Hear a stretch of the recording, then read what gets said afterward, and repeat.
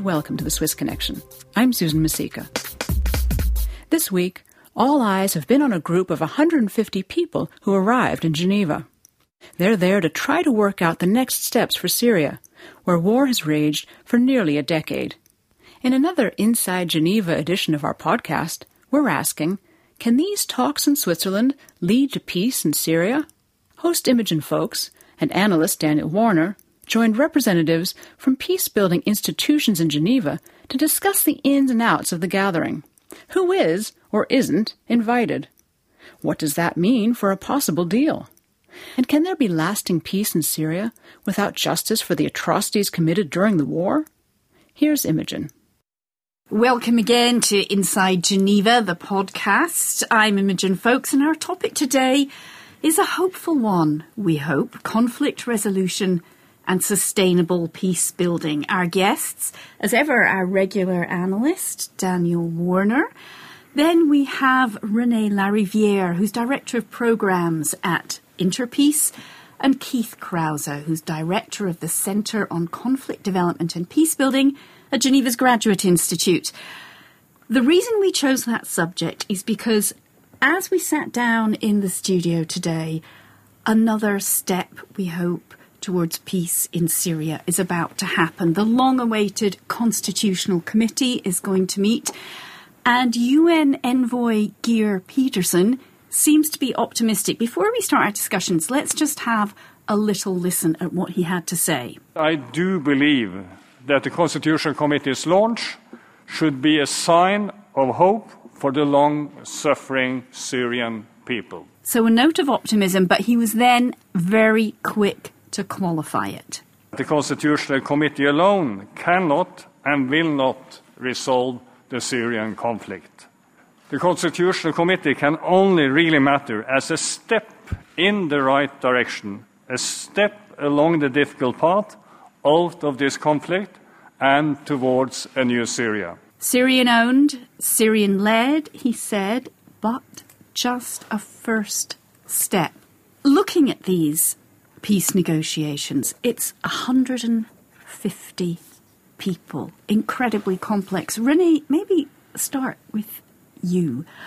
This seems to be incredibly unwieldy to me, 150 people to try and negotiate some form of peace, or at least a constitution. I think that's partially right, because just the logistics of bringing 150 people together to discuss matters of peace negotiations and the constitutional reforms is just a logistical nightmare, if we can imagine that. But it can be achieved. I mean, I think we still have to be hopeful that there is at least an alternative option being pursued, because so far everything that's been done for the last 8 years also hasn't worked. So I do want to be slightly hopeful that this could be something else that we look at, because everything else has failed so far and the war continues on the ground. What do you think, Keith? I mean, we know peace negotiations are never easy, but again, this seems, to an outsider anyway, overcomplicated. Well, it's a curious hybrid. There's lots of examples of constitutional committees and constitutional conventions after a peace has been put in place. And there's lots of examples of peace negotiations to end the ongoing violence. There are very few where the Constitutional Committee or negotiations occurs as part of the making of the peace. And as René said, there's still violence going on. Even if Syria had not had a war, it's very difficult to imagine a constitutional convention of this sort in a country that's been under authoritarian rule for so long. Danny, you were putting your hand up to speak there, and I know before we came on air, you were pointing out that this is the fourth envoy for Syria in 8.5 years. His predecessors didn't have a whole lot of success. Well, I'm fascinated by who's coming to the party. You should always ask who's not invited. Members of the government, and we go back to the Obama administration not supporting Assad, thinking there should be regime change, members of the opposition and civil society. But Turkey is not coming to the table. Iran's not coming to the table. Russia's not coming to the table. Their foreign ministers are all in Geneva right now, theoretically not taking part, but they're That's here. right. And the United States. I mean, we can't ignore the fact that Mr. Trump withdrew American forces, and traditionally the United States has something to say about that region. So I'm trying to see how, of the 150 people, how they're going to get involved with people from the outside who are not Syrians. But the UN has spent years building this committee, determined that it should be Syrian-owned. Doesn't that give it more legitimacy?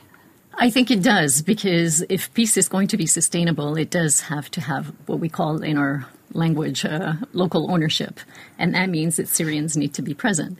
However, in this context, I think the geopolitics are so dominant that it's like climbing Mount Everest. For this without a Sherpa. That's right. Exactly. That's well put, actually. Or oxygen. Or oxygen. Right. But there are also people who aren't at the table from within Syria, too. So it's not just that there are outside geopolitical parties, but there are potential spoilers from different armed groups who don't even need to be named, or people who have large caches of weapons who may be able to use them, who are clearly not part of these conversations and can play a significant spoiler role, whatever the outcome.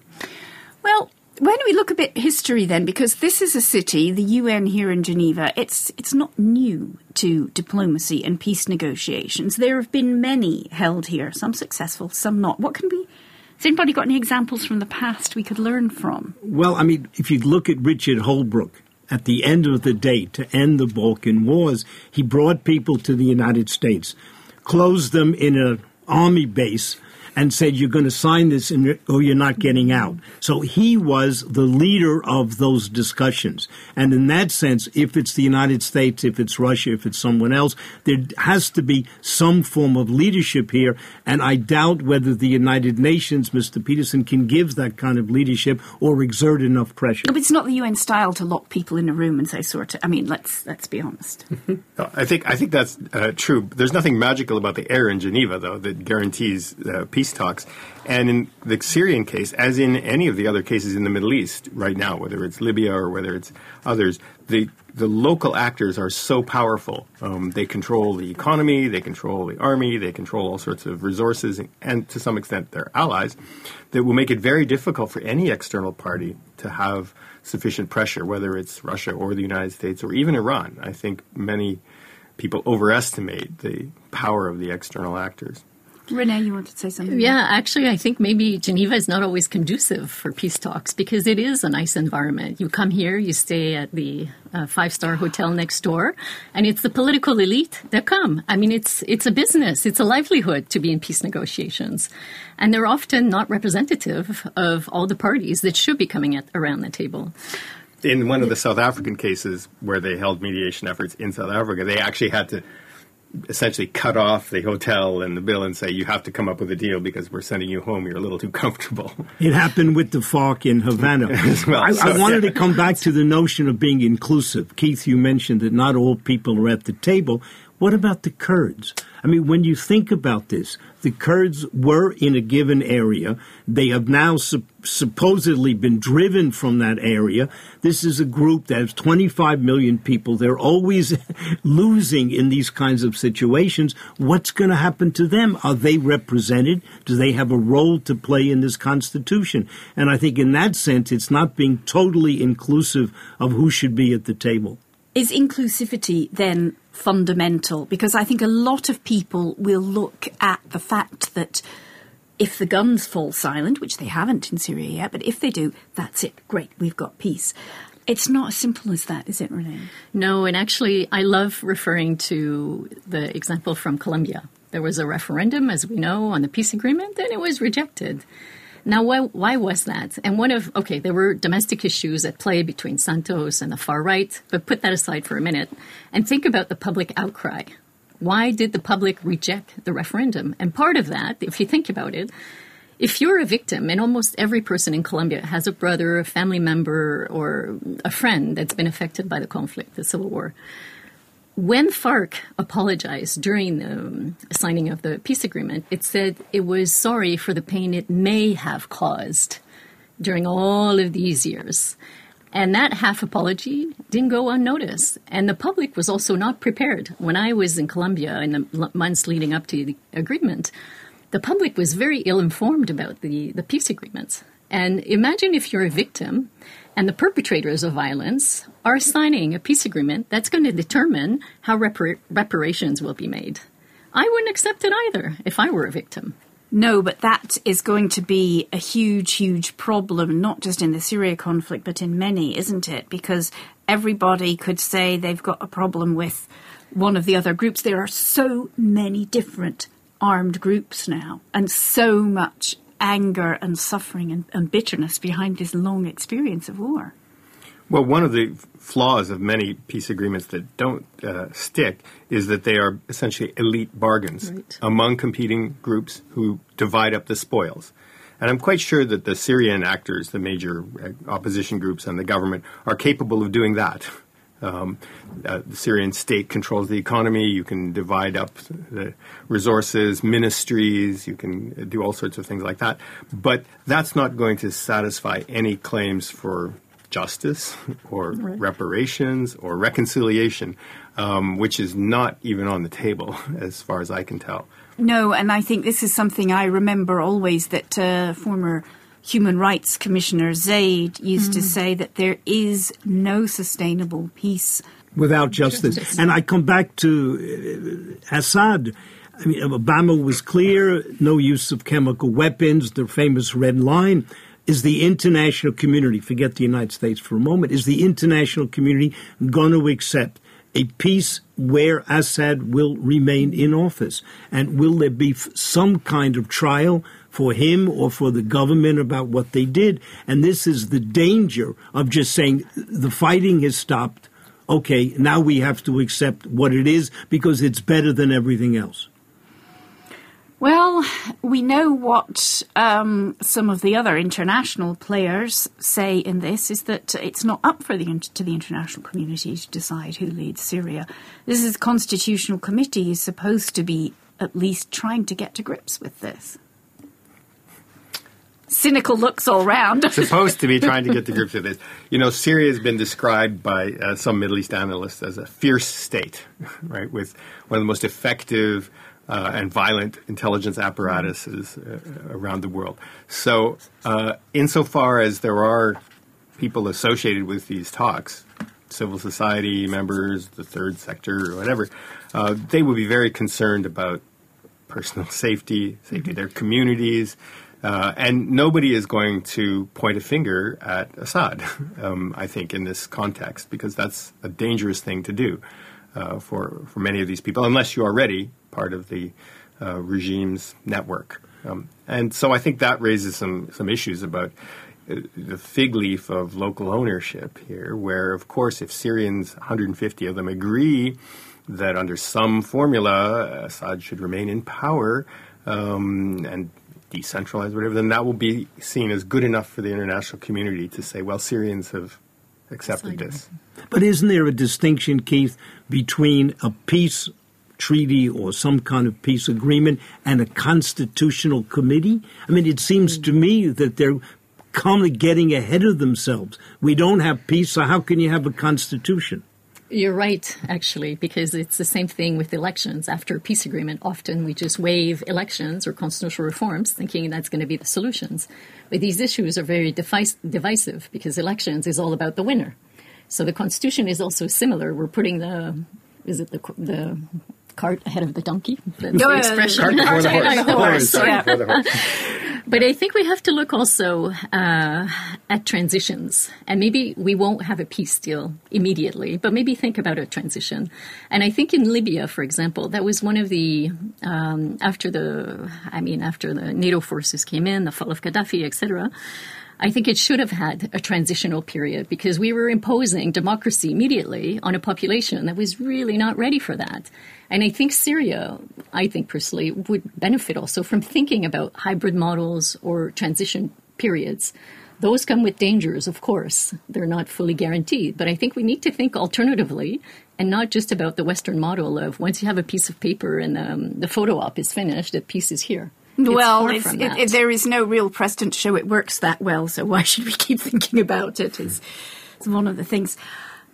I wanted to ask you, Danny, because I know you were quite recently in Sarajevo, and you mentioned Dayton, and we've talked about not just, resolving a conflict, but building a sustainable peace. And that's something else that I think when our attention turns away and we journalists drift away to a new war, there's a long, hard road to go. And I think you saw some of that, didn't you? There's a tremendously hard road. There was a school outside of Sarajevo where on the outside, the right-hand part of the school was painted in yellow and the left side was painted in green. And the school itself was divided between Bosnians and Croats.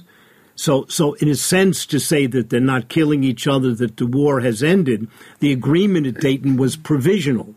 And there are other things about collective memory, about getting through certain problems that I sense the tensions still there. But then transition, how long does a transition take? In the United States, it's been 100 years since the Civil War, and still in the South, they called me a damn Yankee. In 19... Which you are. And you said that first, yeah. I think we should also ask ourselves this idea of sustainable peace. Was Syria at peace in 2010?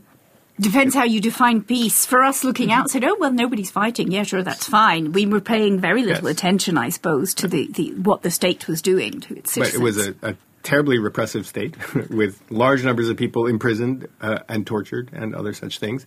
Assad's father is very well known for the so-called Hama rules, which were the massacres of Islamists now a couple of decades ago. And there's this idea that the status quo ante was peaceful is, I think, problematic in a case such as Syria. So maybe people's expectations are not that high. Give this as a silver lining, that anything that gets us back to a situation of not rampant violence and they can get on with their lives would be at least as good as what they had before. Yeah, but Keith, are you implying that a dictator, autocrat, is better than some form of opposition?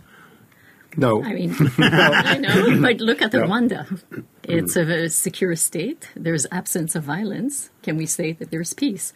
Sometimes I've been reported from a few conflict zones, and sometimes, and especially talking to women, what I sense is, please, please, please, can I just open the door and let my kids go to school and know they're going to come home and be able to go and buy some food? These things are actually quite important. It's maybe not total peace, but it might be a start. Right. Well, I think I come back to the quote about peace and justice.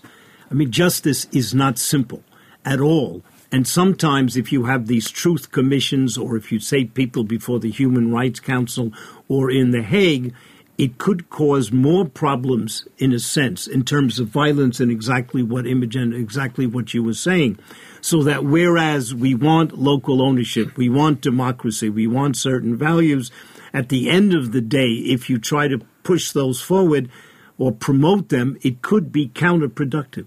Well, and they're not all three consistent. Right. Local ownership doesn't always lead you to democracy, certainly doesn't always lead you to liberal values. So I think there are some definite tensions built into this, especially since local ownership usually means that the people who have power locally are the ones who dictate the terms. Because it seems to me in Syria the most important thing would be a ceasefire. That would not be just a question of 48 hours, but over a long period of time. And to have a ceasefire, all the parties have to agree, and someone has to supervise.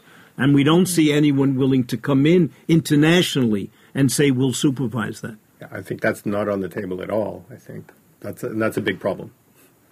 Is it on the table? I think there's going to be more fighting over who gets which bit of land before we get to a ceasefire. Yeah. That's what I sense. Yeah. We are, unfortunately, as ever, approaching, it's flown by, the end of the programme. What I'd like to do, though, is ask each of you to give me either an example of a peace negotiation that really worked or some kind of peace negotiation style that should be completely avoided. Keith, you're casting your eyes to the heavens, so I'm going to start with you. It's very hard to find one that has worked.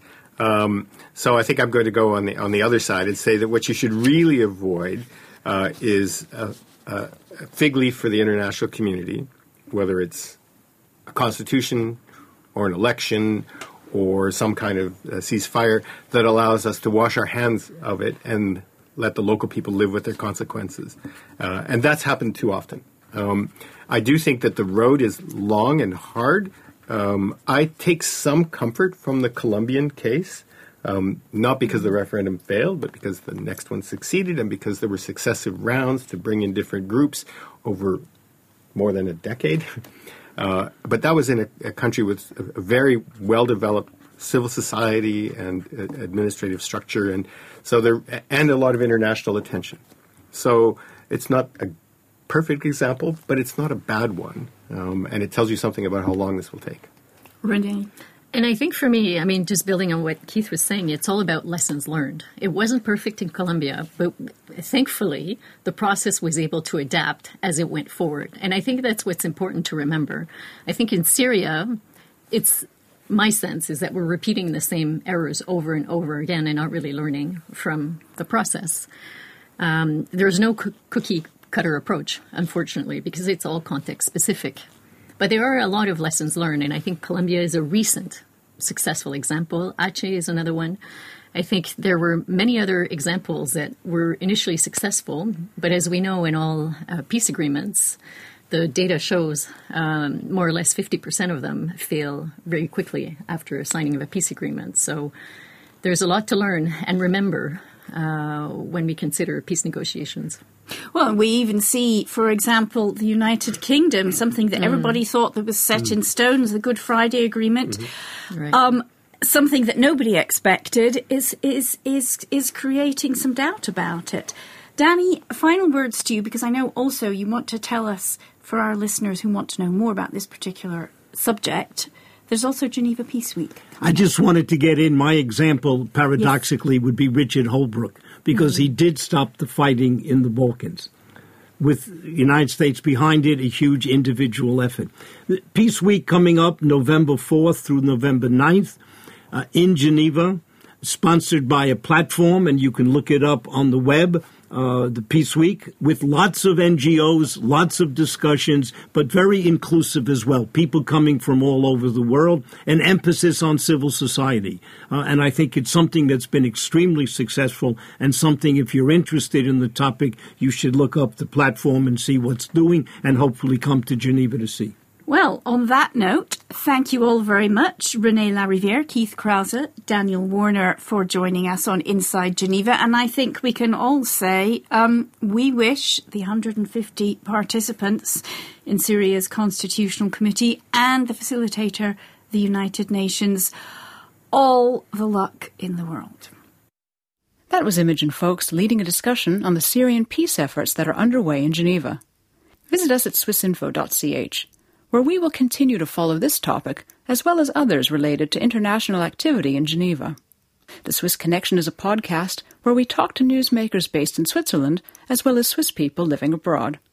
We produce this program every few weeks, so follow us on Twitter or Facebook for a heads up when the next one comes out.